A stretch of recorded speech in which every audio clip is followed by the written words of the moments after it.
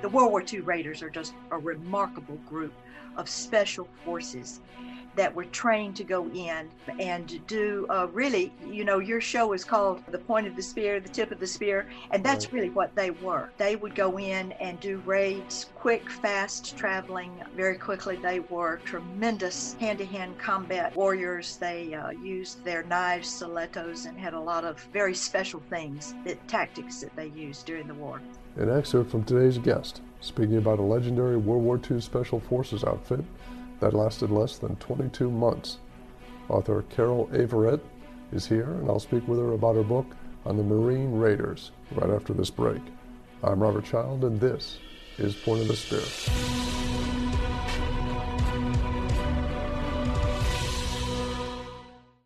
Next time you're on YouTube, check out our Point of the Spear YouTube channel. We've got bonus video material from the podcast, plus tons of military history videos, including full-length documentaries. It's a great way to spend some time, and don't forget to subscribe while you're there, and click the bell icon so you'll be notified of all the great weekly videos we're uploading.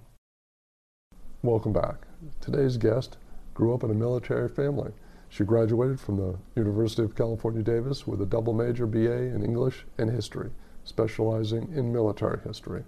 She served as the Holmes editor with Southern Living magazine for nearly 15 years. Her seventh and current book is called Marine Raiders, the true story of the legendary World War II battalions. And author Carol Engel Averett joins us now. Carol, welcome to the show. Well, thank you so much for having me. It's a pleasure to be here. Oh, it's our honor. This is a fascinating history this unit has. Did you grow up in a military family? Do you have a military background? Yes. My father was career Navy. He and my mother divorced not soon after World War II. He had joined just prior to World War II, so he was in it through the entire time. But I did get to meet him when I was about 8 years old. He was returning from the Orient. A very fascinating fella. When he got out of the Navy, he worked for the FAA, got his private pilot's license.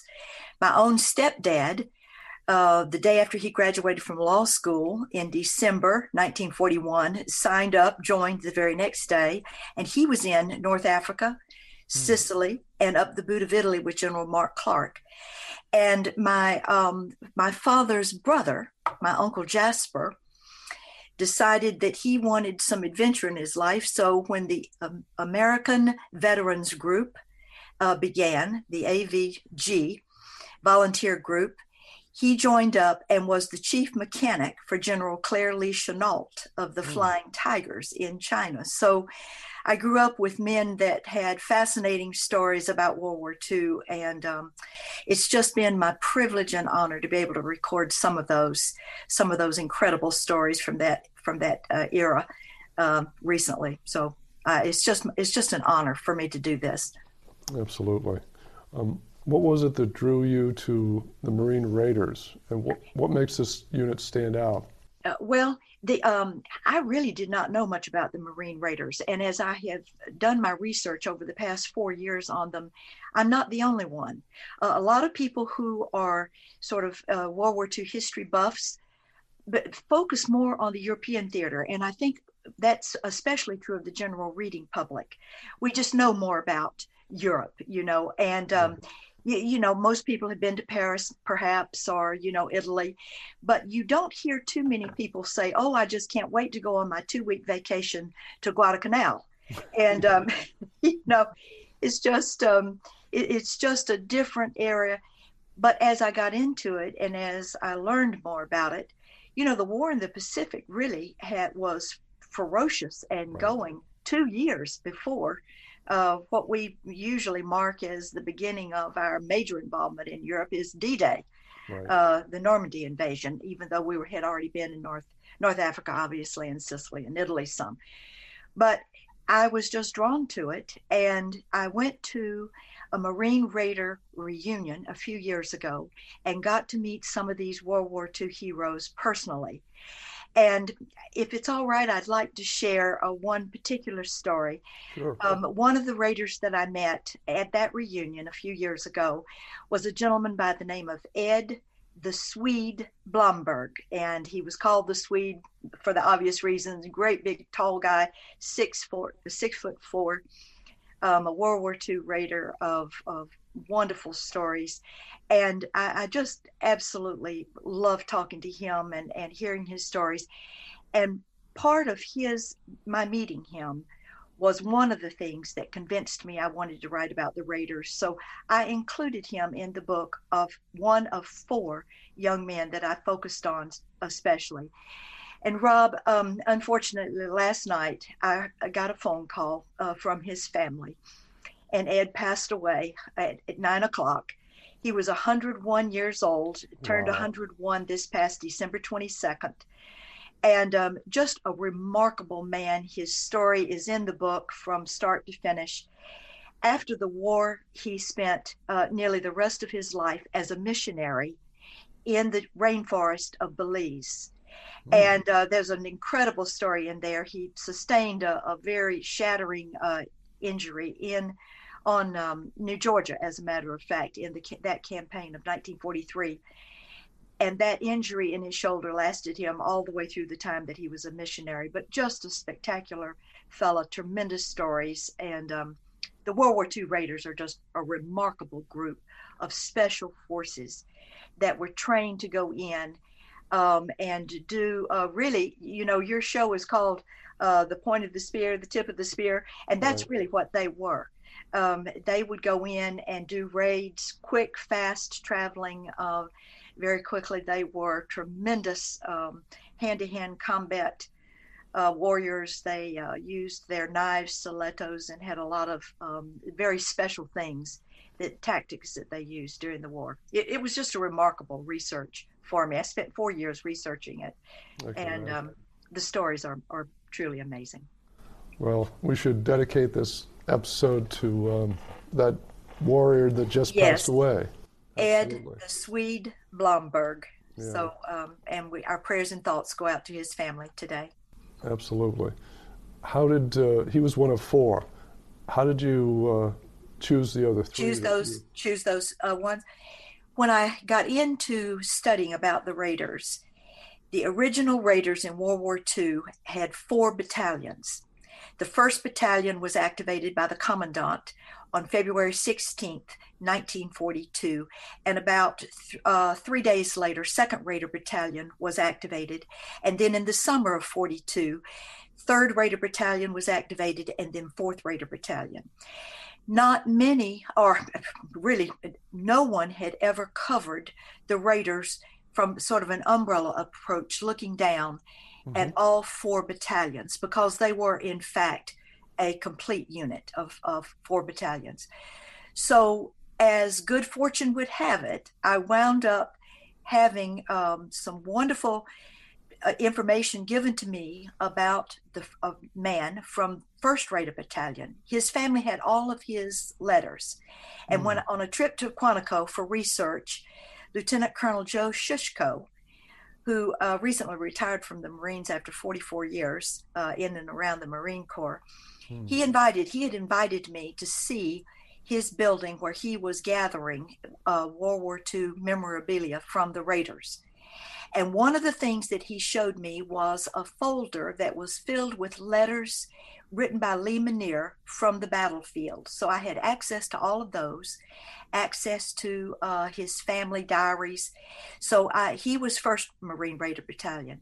And then I had the privilege and honor of meeting 3 more Marine Raiders, one from 2nd Battalion, one from 3rd, and one from 4th.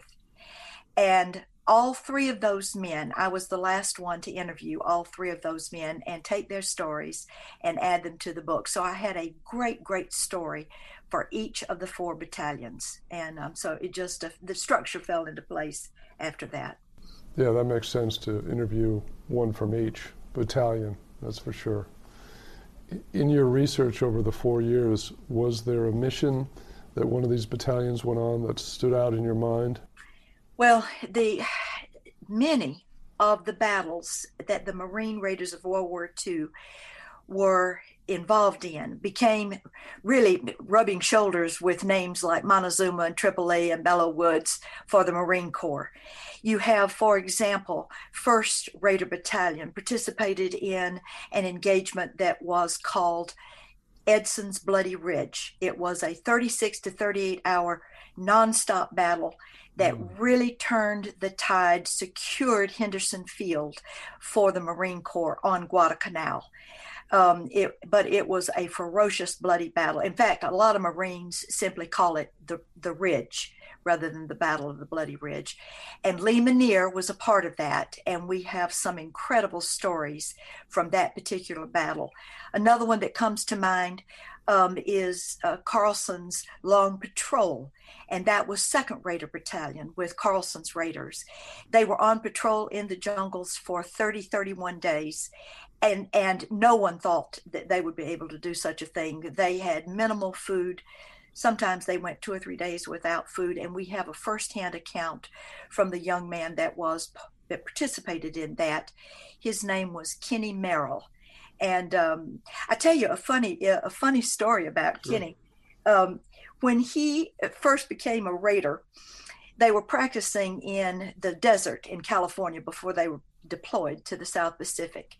And Evans Carlson was the leader of 2nd Raider Battalion, and his XO was a young man named Major Jimmy Roosevelt, and he was the son of FDR. And so Kenny got to know, of course, Major Roosevelt very well. And when they were out on one of their 25-mile marches, preparing and learning to be a Raider out in the desert, Kenny told me, he said, I'm from Arizona, and any kind of water in the desert, we consider a blessing. And so on one of their stops, he had already emptied his canteen. So he gets down on his hands and knees on the floor of the desert, and he found a puddle, a mud puddle. And so he's on his all fours, and he buries his face down into the mud puddle, and he's licking it up like a dog. And Jimmy Roosevelt, who had very bad eyesight and flat feet, those are kind of some of his trademarks physically. He had on his glasses, and he's walking along, and he had taken his spectacles off to wipe the sweat off, and he doesn't see Kenny down on his all fours, and so he nearly trips over him, nearly falls flat on his face. And of course he gets up now, Mary, I'm cleaning this up a little bit. Oh, what are you doing, Kenny, down there on your, this and that, and gee whiz. And of course that's really cleaned up for what he said. Sure. But so Kenny says, well, sir, I'm just down here getting a drink of water. And so Roosevelt says, well, for blankety blank, get up out of that mud puddle. And everybody, of course, just died laughing. Well, they nicknamed Kenny that day, 2nd Raider Battalion, Mudhole. And for the rest of his life, he was called Mudhole Merrill. And in fact, even when he died at 98, his obituary, the title was Mudhole Merrill finally goes home. And we just, I've been with his family, and they are so funny. They say, you can go to a Marine gathering or a reunion, you can say Kenny Merrill, nobody has any idea who you're talking about. But if you say Mudhole Merrill, they know exactly who you're talking about. And what a character he was. And we were talking about Carlson's Long Patrol. Right. Mudhole was on that patrol. And in the book, I have his personal eyewitness account. It was excruciating. And I don't see how the guys really made it through that month in the jungle. The jungle was really as much of an enemy as the two-legged ones that they were fighting. That's for and sure. Kenny's firsthand account is one of the most touching, poignant things I think I've ever read.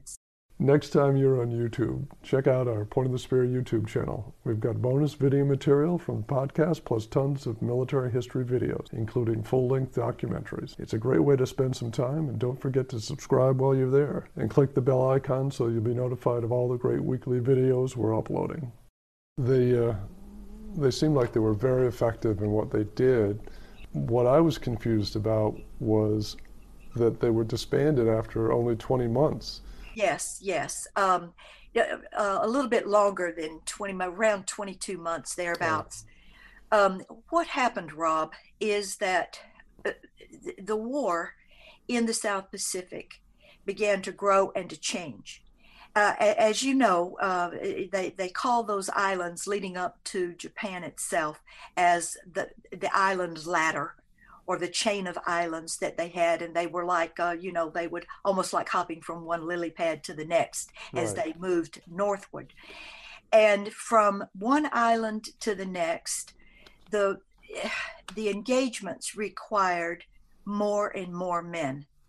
The Japanese were focusing thousands upon thousands, and we had to respond with thousands and thousands of men.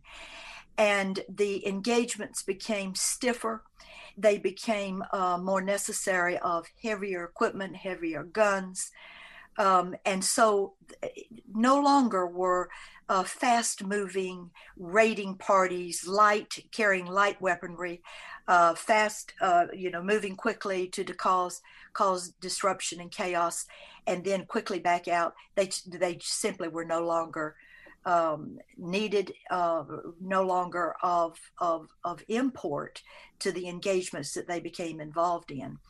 And so the raiders were disbanded, yet folded into the main regular line divisions of Marines, but continued to perform brilliantly in terms of medals that they received, and accolades, and valor awards along the way. So they continued to do just magnificent things as they went along.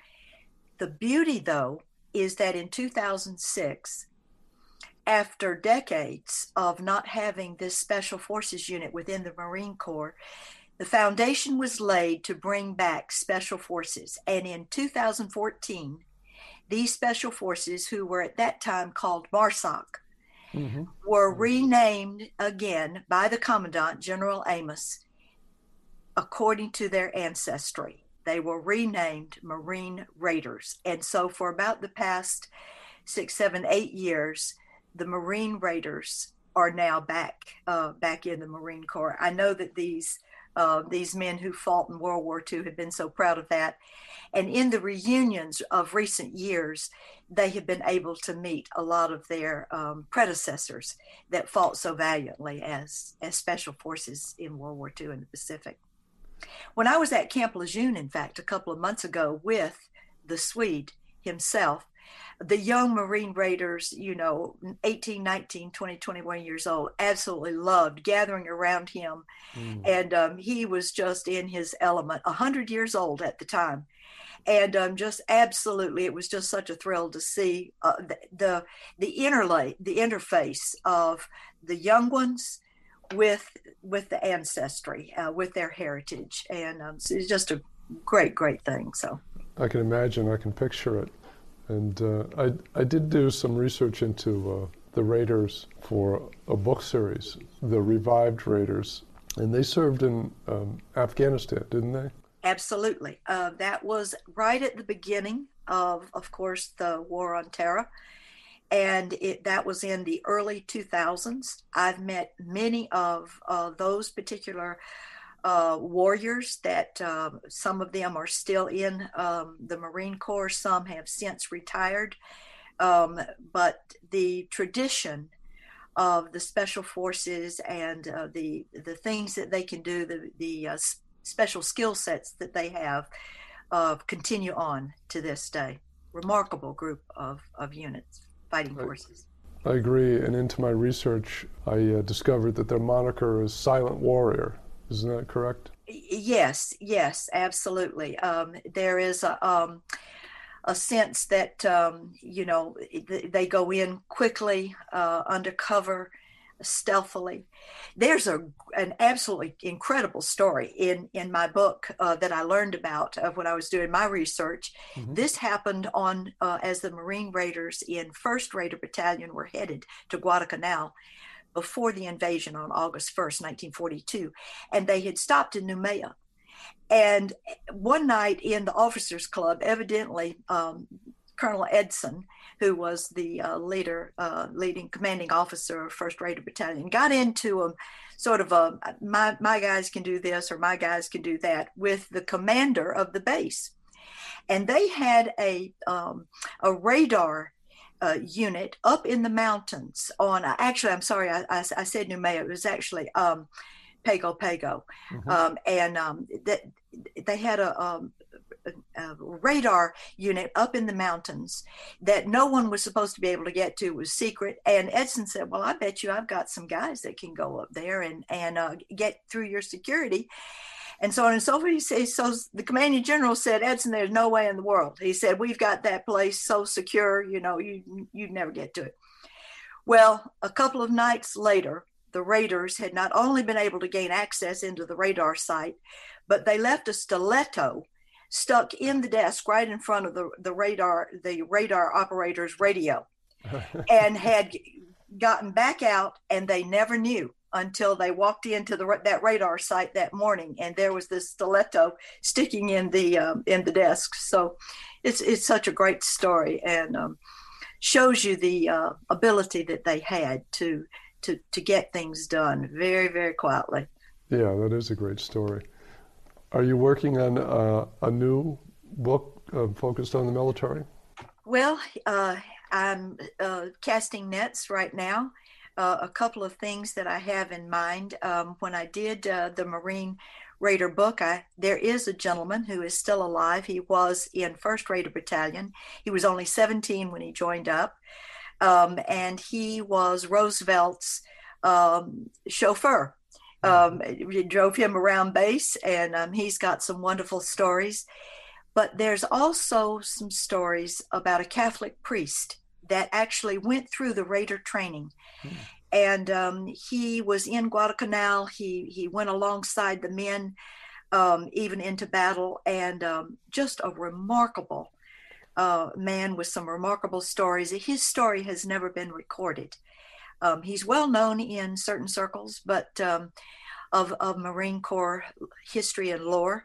But I'm sort of thinking about that. I would love to maybe do another book on Marine Raiders. But I'm sure there's definitely a market for it. Your current book, though, is called Marine Raiders, the true story of the legendary World War II battalions, and it's available everywhere. Carol, thank you so much for being on the show. Oh, Rob, this has been my absolute pleasure and honor. I thank you so much for having me. And another God bless to the Blomberg family as they celebrate the life well lived in Ed the Swede Blomberg, World War II Marine Raider. And we're pleased to dedicate this episode to that World War II warrior. Next time, New York Times best-selling history thriller author Steve Berry will be here, talking about his widely popular long-running series featuring main character Cotton Malone. In each Cotton Malone book, I try to explore another facet of his personality that we have never seen before. And I do that in every book. There's some aspect of his personality that I go into that forms the basis of that story. And you get a pretty good picture of him after 17 books and how he is a different kind of guy than he was in the beginning. That's next time. And if you like what you hear, leave a review or a rating or just click the follow button. You can find me on Twitter @RobChild, where you can share your comments about the show. I'm Robert Child, and this has been Point of the Spear. Music licensed from audioblocks.com. Point of the Spear is produced by RSC Media Group.